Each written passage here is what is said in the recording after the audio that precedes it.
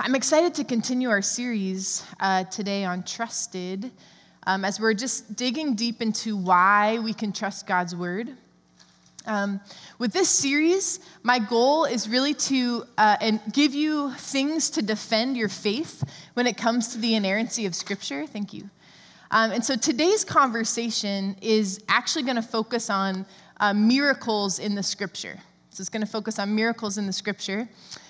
Today, and what we're thinking about a miracle is an unusual manifestation of God's power designed to accomplish a specific purpose. So that's how you would define a miracle. An unusual manifestation of God's power designed to accomplish a specific purpose. Craig Keener is this theologian who studies miracles. That's what his primary focus of study is. And he did a survey over 15 years ago now, but these survey results conservatively estimate that as many as 200 million people alive today have personally experienced or witnessed an extraordinary event unaccounted for by the current state of scientific understanding, and that all of these people said it was in direct response to praying to Jesus.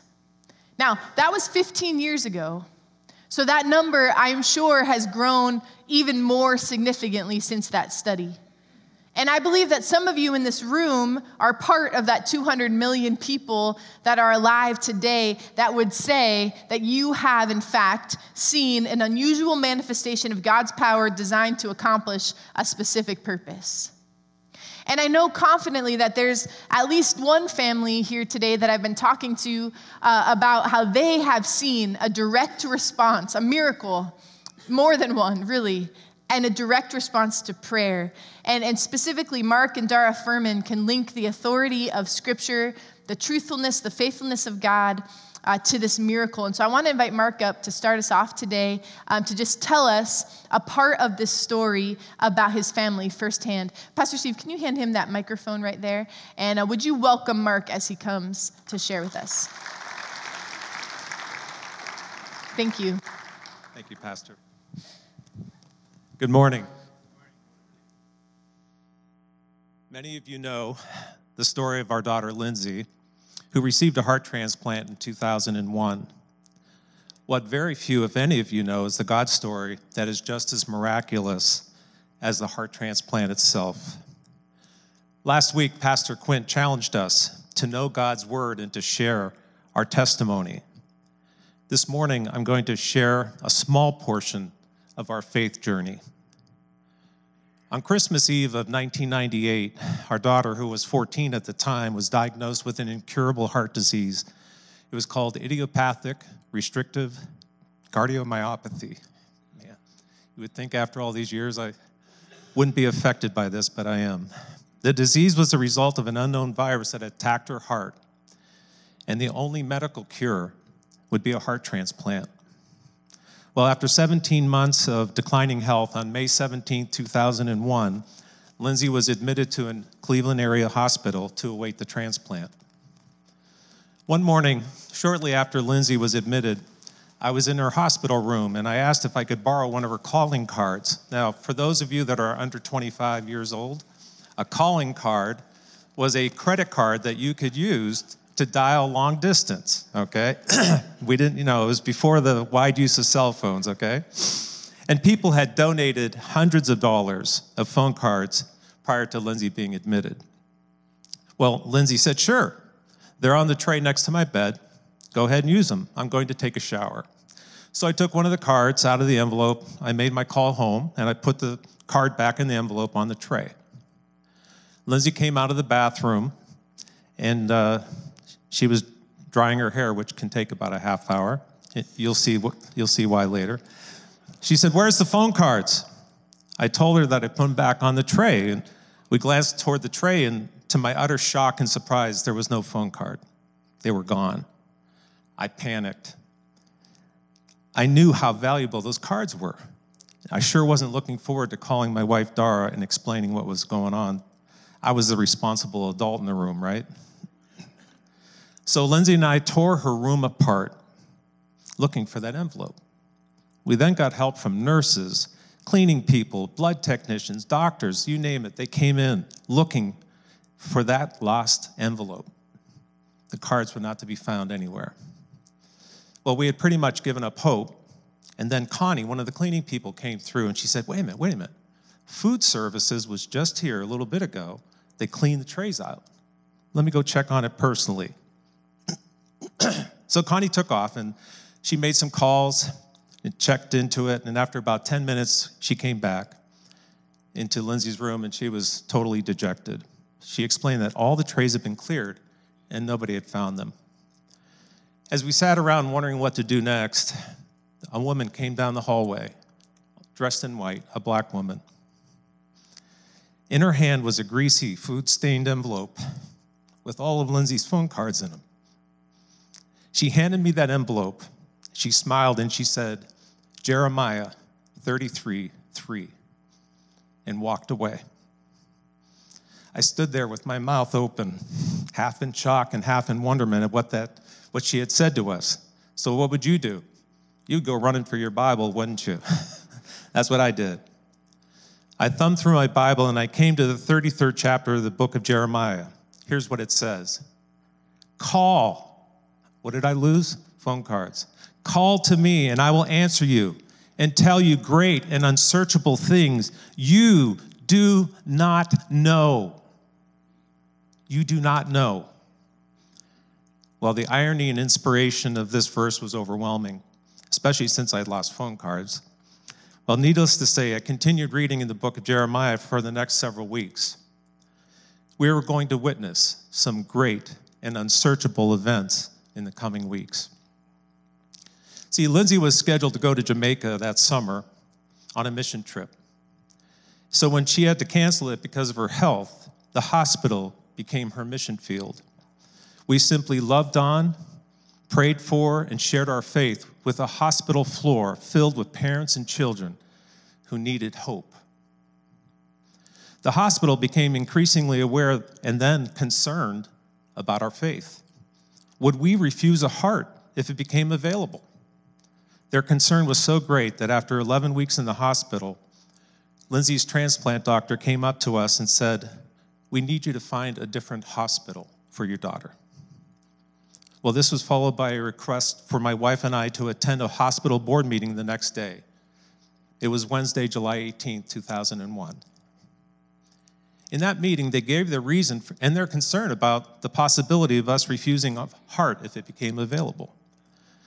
I then looked around the room, filled with doctors, administrators, and so forth.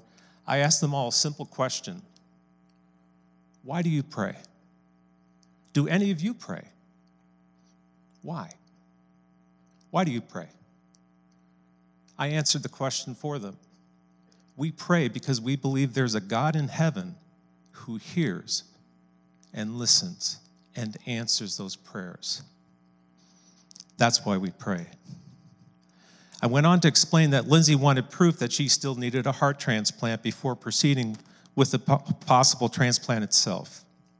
The board thought it over, and then they agreed to a heart catheterization the next morning. This was truly a breaking point in our faith journey. They did the procedure the following morning on Thursday, July 19th. We could tell from Lindsay's face that she came out of recovery, she knew she was not healed. The catheterization actually confirmed that Lindsay was worse. She was in worse shape than when she was admitted. She truly needed a medical miracle now. God, where are you? We set this up for you. Don't you understand? Do the God thing. Come on, we put our faith on the line. Where are you? We were so frustrated, so uncertain. As Lindsay was recovering, she had reason to go to her window and look outside. It was a perfectly cloudless, sunny day, with one exception. There was one cloud directly overhead outside Lindsay's room. Lindsay took a picture. There's that picture. I will show you great and unsearchable things you do not know. You cannot explain. Unbelievable. I have one word for that picture. Whoa. We now sense that we were in a race with time I stayed with Dara and Lindsay on Thursday and Friday, but then came home Saturday night with Amanda, my other daughter. Sunday morning before church, I was reading Isaiah, the 58th chapter, verses 5 through 8. Here's what it says. Is this the kind of fast I have chosen? Only a day for people to humble themselves? Is it only for bowing one's head like a reed and for lying in sackcloth and ashes? Is that what you call a fast, a day acceptable to the Lord? Is not this the kind of fasting I have chosen? To loosen the chains of injustice and untie the cords of the yoke, to set the oppressed free and break every yoke? Is it not to share your food with the hungry and to provide the poor wanderer with shelter? When you see the naked, to clothe him and not turn away from your own flesh and blood? Then your light will break forth like the dawn, and your healing will quickly appear. Then your righteousness will go before you, and the glory of the Lord will be your rear guard. Well, I pondered those verses as I headed off to church with Amanda that morning. Now, I'd like to say that the pastor preached a message that the skies parted and a voice of God thundered down, and, all of a sudden I got this revelation, but such was not the case. What I did hear toward the end of the service was my daughter Amanda asking if we could go out for lunch. I told her, of course we could. It would be nice spending some quality time with my other daughter for a change. We were just about to leave the foyer, or for the foyer of the church, and I glanced, and somehow I noticed a woman sitting by herself right here. I had every reason to leave. Would any of you have challenged me if I just got up out of that pew and walked out of here with my daughter? Any of you? No. But I felt like God was saying, you need to talk to her. She was a very plain-looking woman in her mid-50s. She had a look of desperation on her face as I walked up and introduced myself. I shook her hand, and I told her my name, and I asked if I could help her. What she said shocked me. She said her name was Cheryl. She'd driven here from California with her daughter. They had $10 to their name. They were running out of gas. All of their earthly possessions were in the parking lot outside here. Her husband recently died, and they lost their house. They were running out of gas and money, and she said, we really don't know what we're going to do. I said, I do. You're going to go to lunch with us. As we sat at the restaurant, I shared our story with Cheryl and her daughter, LaSalle. They sat in amazement as we told them about what Lindsay was going through. I also explained that we wouldn't really be able to help her practically because we were spending so much of our time in Cleveland. I knew we needed to get Cheryl help, and as it turned out, one of our pastors was at the same restaurant we were at. In fact, there was only one other couple there from our church, and it happened to be one of our assistant pastors. So I went over to explain to Pastor Terry about Cheryl's situation, and he had this strange look on his face. He said, so that's where she ended up.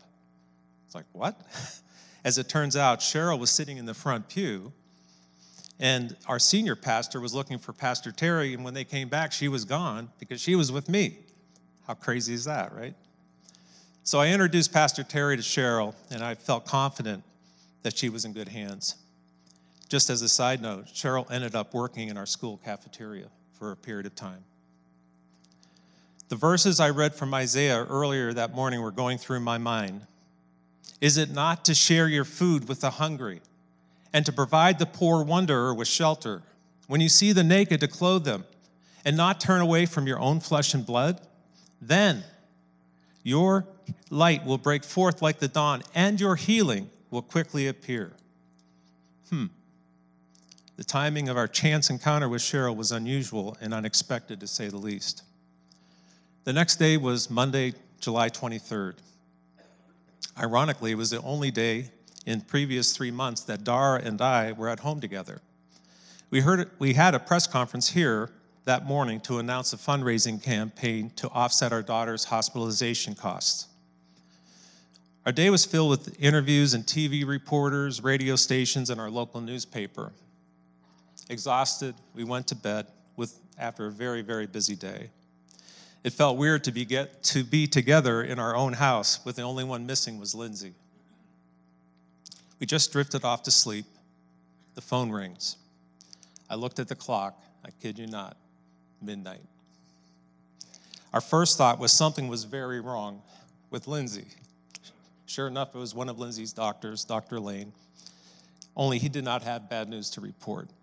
He had good news, very, very good news.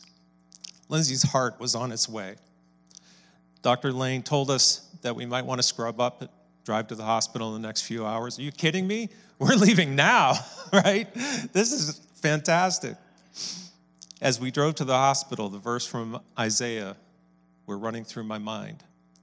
What did God say would happen when we take care of others? Then your light will break forth like the dawn, and your healing will quickly appear. Lindsay's healing did quickly appear, and 7 days after receiving her heart, she was discharged from the hospital. And 7 days later, on my wife's Dara's birthday, she came home to a hero's welcome. Lindsay is here today with her husband, Adam, and then Jonah, Mark, our grandsons in the nursery. If they, along with my wife and Amanda, my daughter, would please stand, I would appreciate it.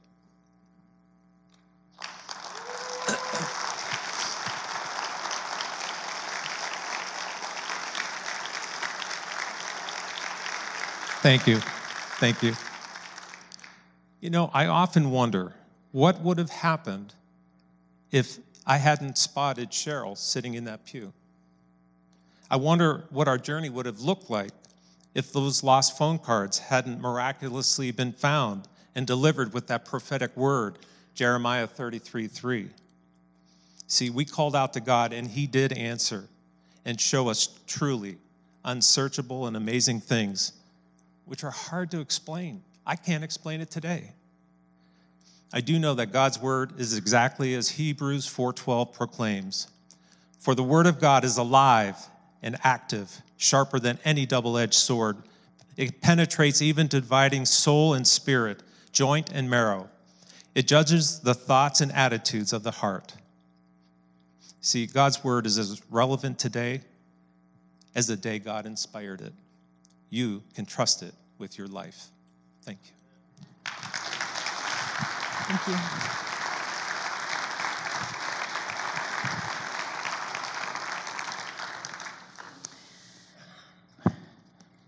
What an amazing story. And Mark was sharing with me earlier today that that's about 5% of what he could share today. There were so many other amazing details that he could have shared. Some of you were very bothered by that being written like sideways, so you're welcome. All right. So just for the rest of our time together, I want to talk a little bit about, now you've seen a real life example of what God can do. They experienced an unusual manifestation of God's power designed to accomplish a specific purpose. And Lindsay is here today living a life for Jesus. That is accomplished a specific purpose. And that's so beautiful. And I love that, just to hear the faithfulness of God in their family. And so when we are trusting the word of God, when we are talking specifically about miracles, perhaps you'll leave here today and you will retell some of the Furman story and say, at church today, this guy got up there and this is what he said and this is what God did. And maybe someone will come at you and try to discredit the miraculous. Some will even say, because miracles are in this book, it must not be true. This must be a book of stories or just a book of legends. But what I want to look at today is just some common ways that people without faith respond to miracles and how we can converse with them intelligently. How we can intelligently help them process through that some people might say that miracles can't or won't happen, that aren't real, and they make the Bible less than true. Because the truth is, they validate the Bible even more because they're in there. So this is one example of something somebody might say is miracles must have natural explanations. Miracles must have natural explanations. So we see in the scripture that some things happened that now, years later, the scientific community can explain. Let me give you an example. The rainbow after the flood. The rainbow after the flood, they said, was a miraculous sign from God. Now we know that rainbows are caused by the refraction of light through water drops in the atmosphere. It rains when it's going to flood. There was rain. When the sun came out, there was a rainbow. And so some people would say, well, that's a natural explanation to what we credit God for. Or another example, some researchers say that Sodom and Gomorrah was destroyed by a volcano. In Genesis 19, it says that God rained down burning sulfur on this city.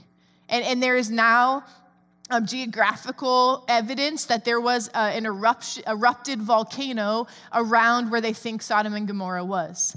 And so that's a natural explanation. But I would say to someone that says, miracles have natural explanations, is that natural explanations in no way discount God's activity. Natural explanations in no way discount God's activity because God works in and through natural events, and they are part of his plan. The universe is under his authority. Even if someone feels they can discount a miracle with a natural explanation, the timing of those natural disasters is very difficult to dispute. No scientist can make a volcano erupt at exactly the right time to demonstrate God's power in judging evil. You cannot decide, you cannot create a volcano to erupt. We don't decide when a rainbow is created in the sky. It is the exact elements that the atmosphere needs. No human being can create winds that are so powerful that they part the Red Sea at the moment the Israelites are at the shore needing a rescue. So yes, God may have used the wind, his wind, to create a complete miracle. That is no less amazing or supernatural. And then you could also defend miracles if someone says they all have natural explanations with this. There are actually many biblical miracles where there can be no natural explanation. A stick turned into a snake before the eyes of many people. An iron axe head floated. And of course, the resurrection of Jesus' body after execution and 36 hours in a tomb. Another thing unbelievers or skeptics might say to you when you're talking about miracles is that miracles cannot happen because they break the laws of nature. They break the laws of nature.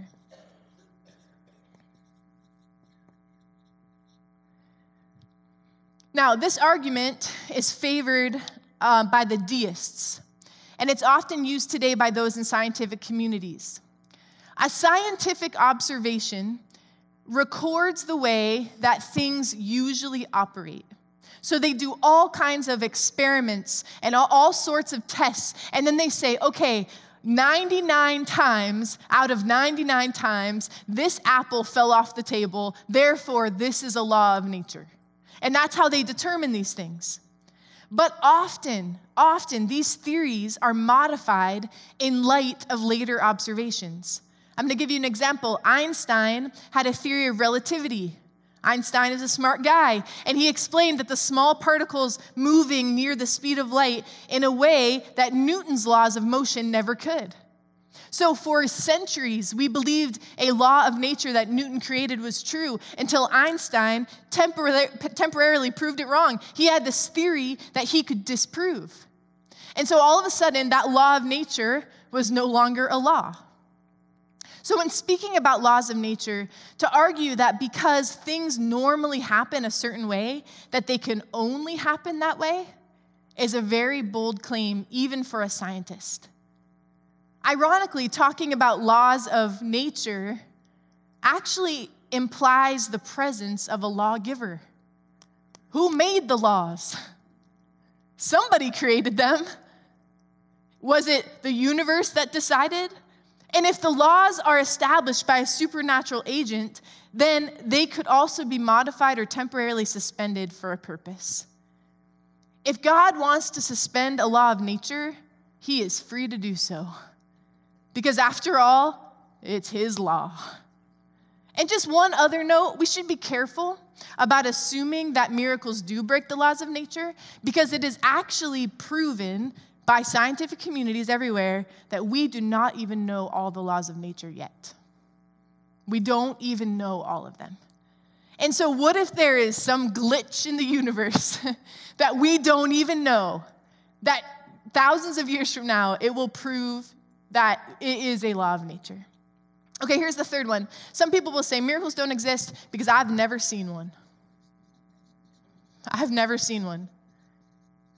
Step one, invite them to Erie First Assembly. Okay, do that. Here's how you can talk to someone that would say that. Miracles should be rare events. That's why they're miracles. If it happened every day, it would just be something that we're used to. But by their very nature, they should be rare events.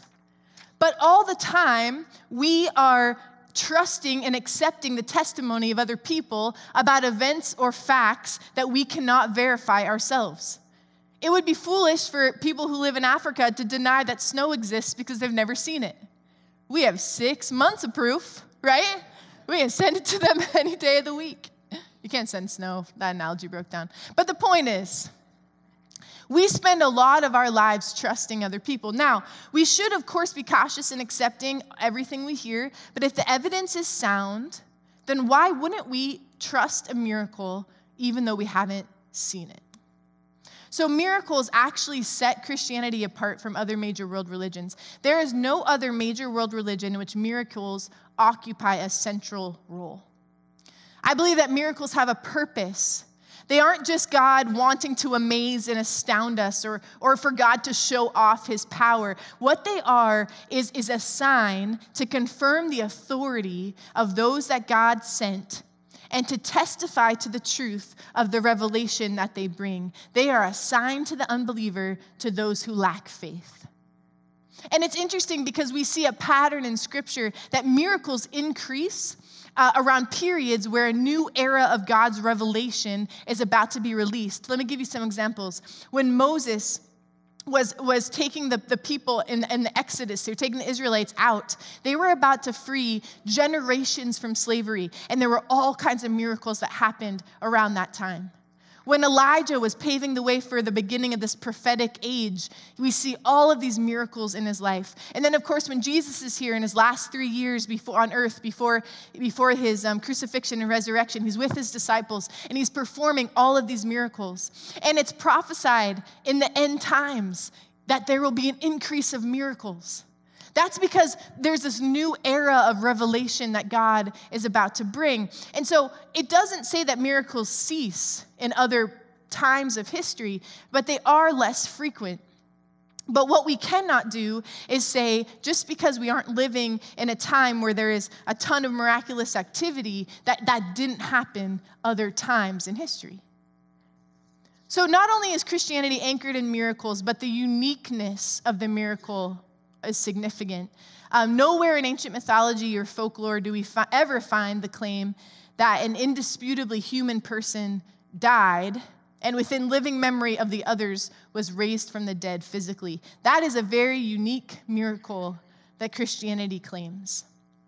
And if we're going to take a significant stand that miracles in fact do happen as Christians, then this is the miracle. This is the hill that we need to die on. This is the miracle that we need to fight for with all of our chips. This is where the rubber meets the road. Do you need any more analogies? Okay, this is it, guys. This is the miracle.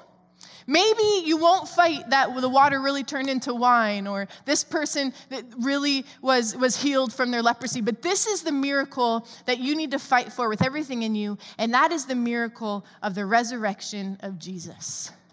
That is the chief miracle. And that is the miracle that our entire faith stands upon. In fact, when I was in Israel on a Holy Land tour, our guide was a Jewish man, and he knew the scripture so well. He knew it back and forth. In fact, we would walk around Jerusalem, and he would say, this is where Jesus was born. This is where he preached. This is probably where he ate supper. This is where he fished. This is where he walked. And he knew it. And he said even the Muslims in the country and the people of other faiths believed in the historical footprint of Jesus. No one questioned or denied that he died on a specific cross on a specific hill. If you asked a Jewish person or a Muslim person in Israel, where did Jesus die, they would point to the same hill that we say, right there. That all happened. They believed the scriptures much more confidently than the American church. When we got to the Garden Tomb, our guide left us at the gate. I remember looking around for him. Who's going to tell us about this? And he left us at the gate, and a pastor from England gave us the tour. And our guide's Jewish faith just didn't believe in this part of the account. And so he did not want to give the tour. And we met back up with him after. I actually have a picture of myself in that place. This was my favorite and most emotional moment on that entire experience. Because this was the miracle that sets us apart from all other people in the world. This fact that we believe that he is not here, he is risen, just as he said. This is the game changer miracle. Paul writes in 1 Corinthians 15, 14 through 19, and if Christ has not been raised, our preaching is useless, and so is your faith. More than that, we are then found to be false witnesses about God, for we have testified about God that he raised Christ from the dead. But he did not raise him if in fact the dead are not raised. And so if the dead are not raised, then Christ has not been raised either. And if Christ has not been raised, your faith is futile.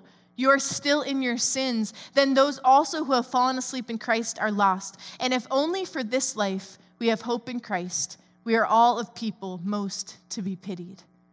What Paul is saying is if you cannot stand on the fact and the miracle that Jesus Christ rose from the dead, then our faith is useless. And so, to trust the scripture, we have to trust that there was miracles. It doesn't make it a legend or a book of stories. It makes it the truth of all that God did. And you must be confident that you believe that the resurrection is a miracle and that it happened for your faith to survive. The scripture says our faith stands and falls on this. And so just quickly this morning, I want to give you a few ways that you can defend the resurrection actually happened, that it was a miracle. And maybe this is for you, or maybe this is for someone that you'll talk to someday or someone that you'll share with about why you believe that Jesus Christ, in fact, rose from the dead.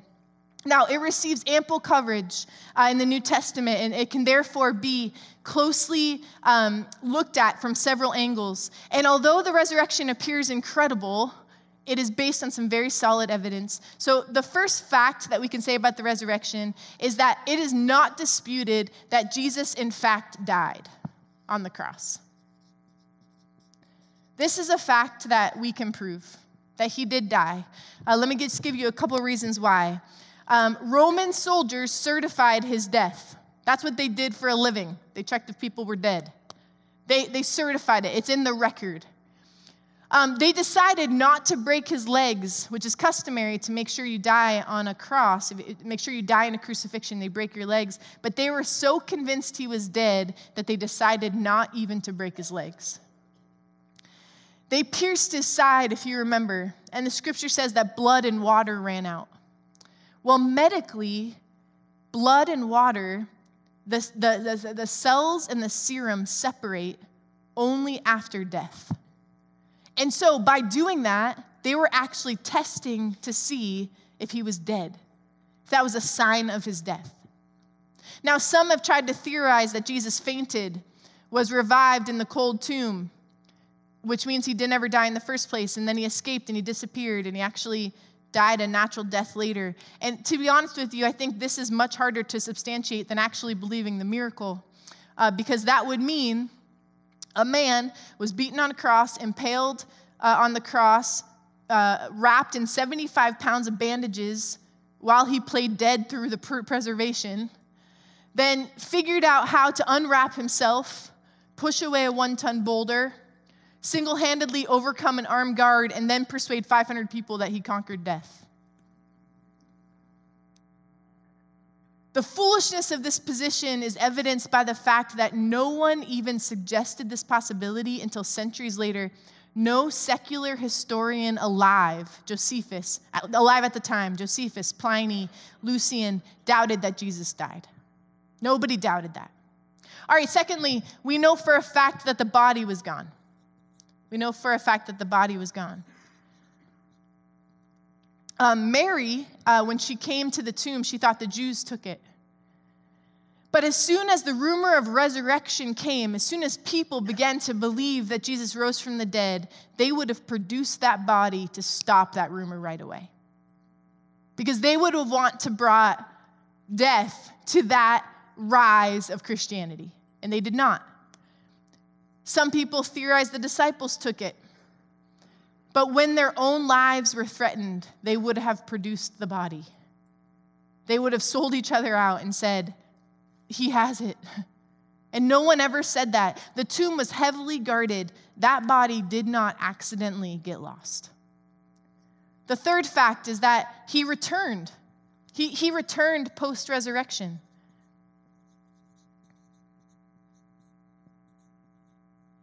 He returned post-resurrection. Despite Jesus's, I love this, he repeatedly said, I'm going to rise from the dead and I'm going to come back. Okay, he told his disciples that over and over and over. But all of his followers first thought of other explanations for the missing corpse.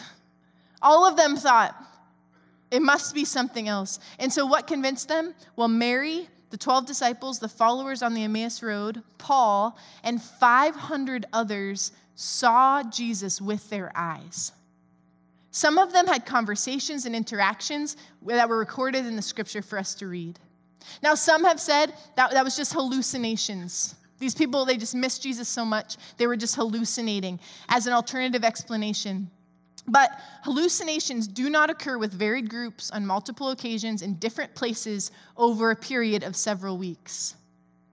And hallucinations don't light real beach fires or eat real fish. But Jesus did that.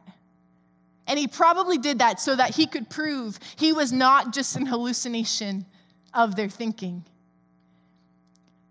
Christianity spread rapidly after Jesus' death. Most of the 12 disciples later died for their belief that Jesus was God. Now, dying for a belief does not make it true. We know that. But here's the point. They came to believe in Christ's divinity after being convinced that he really had risen from the dead. The last fact I want to share with you is this. Pastor Quint talked about a bridge last week and how when we are about to cross a bridge, when we're about to enter onto a bridge with our car, that we don't look up all the credentials and the facts of who built it and if it's reliable. We just look at the car in front of us, and if it's not falling off the bridge, we're going to be okay. We trust that the reliability of this bridge, that the thousands of people who drove across that bridge tested it and can validate its stability and its trustworthiness. And his point was that we need to be testers of the bridge, and we need to be able to trust our faith because we study it ourselves. But I'm going to use this analogy to fit my point because bosses can do that, okay? I'm going to take his analogy and I'm going to turn it to this. Generations of people, smart people, theologians, historians, scientists, hundreds of thousands of people have believed in this miracle. People who have been persecuted, who have been ridiculed, who have lost their lives. And this is why the fact is Jesus Christ is a real Savior. He is not a fad, and he is not a story. And he is not someone you read about.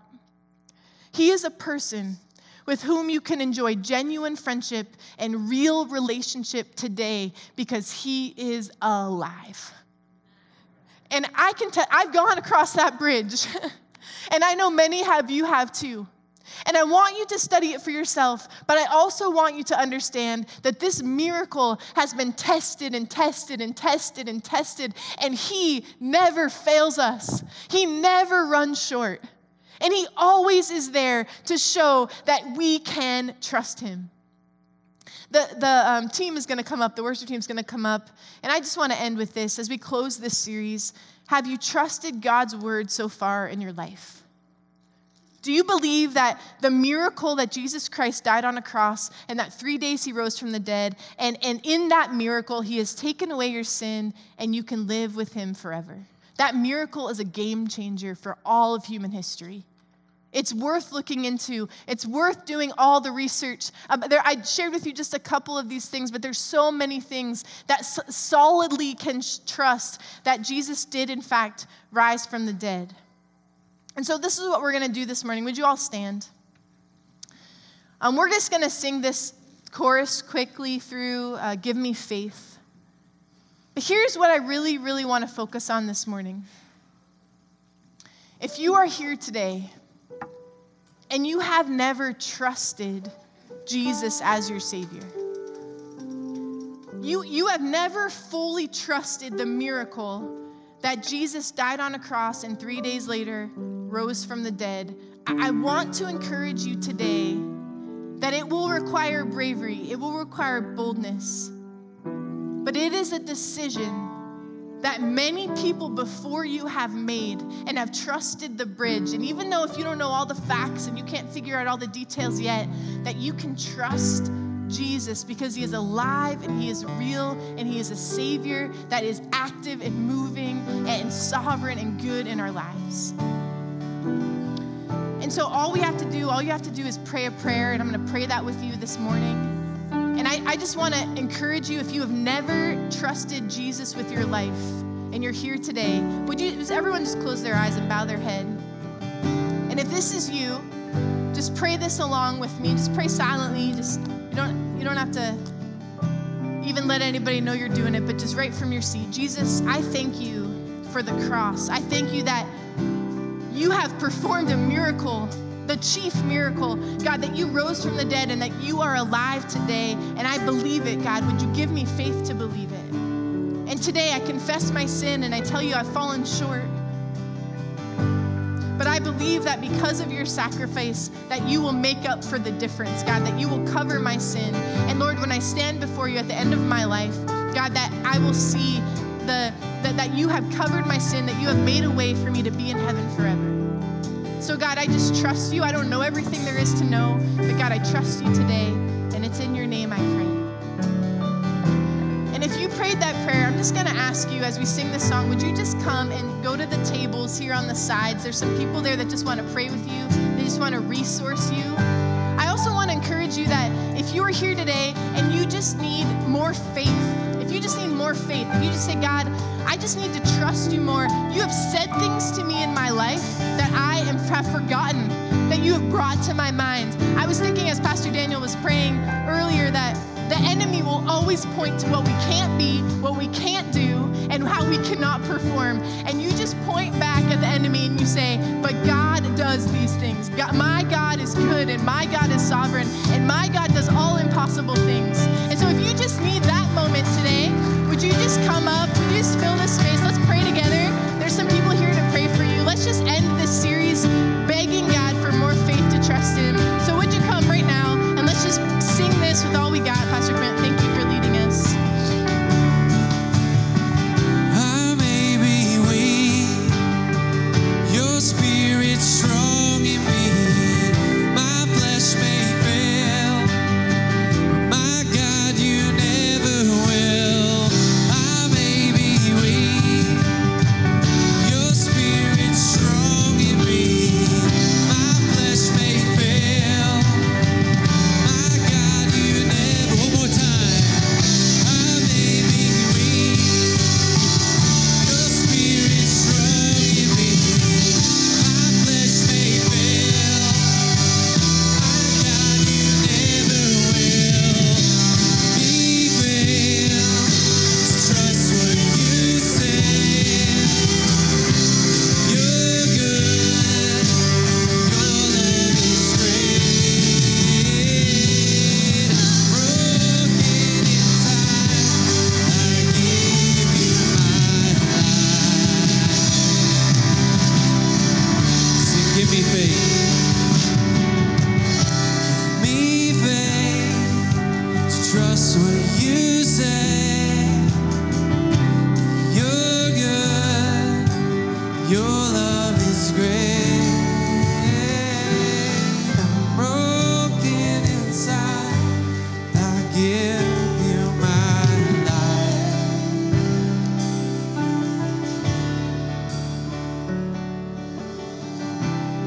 Jesus, just trust you today.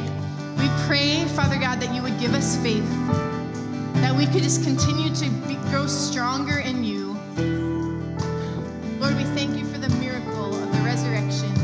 And Lord, we believe it. And we pray that we could live out that miracle, the truth of that miracle every day of our whole Christian lives. God, we love you. In Jesus'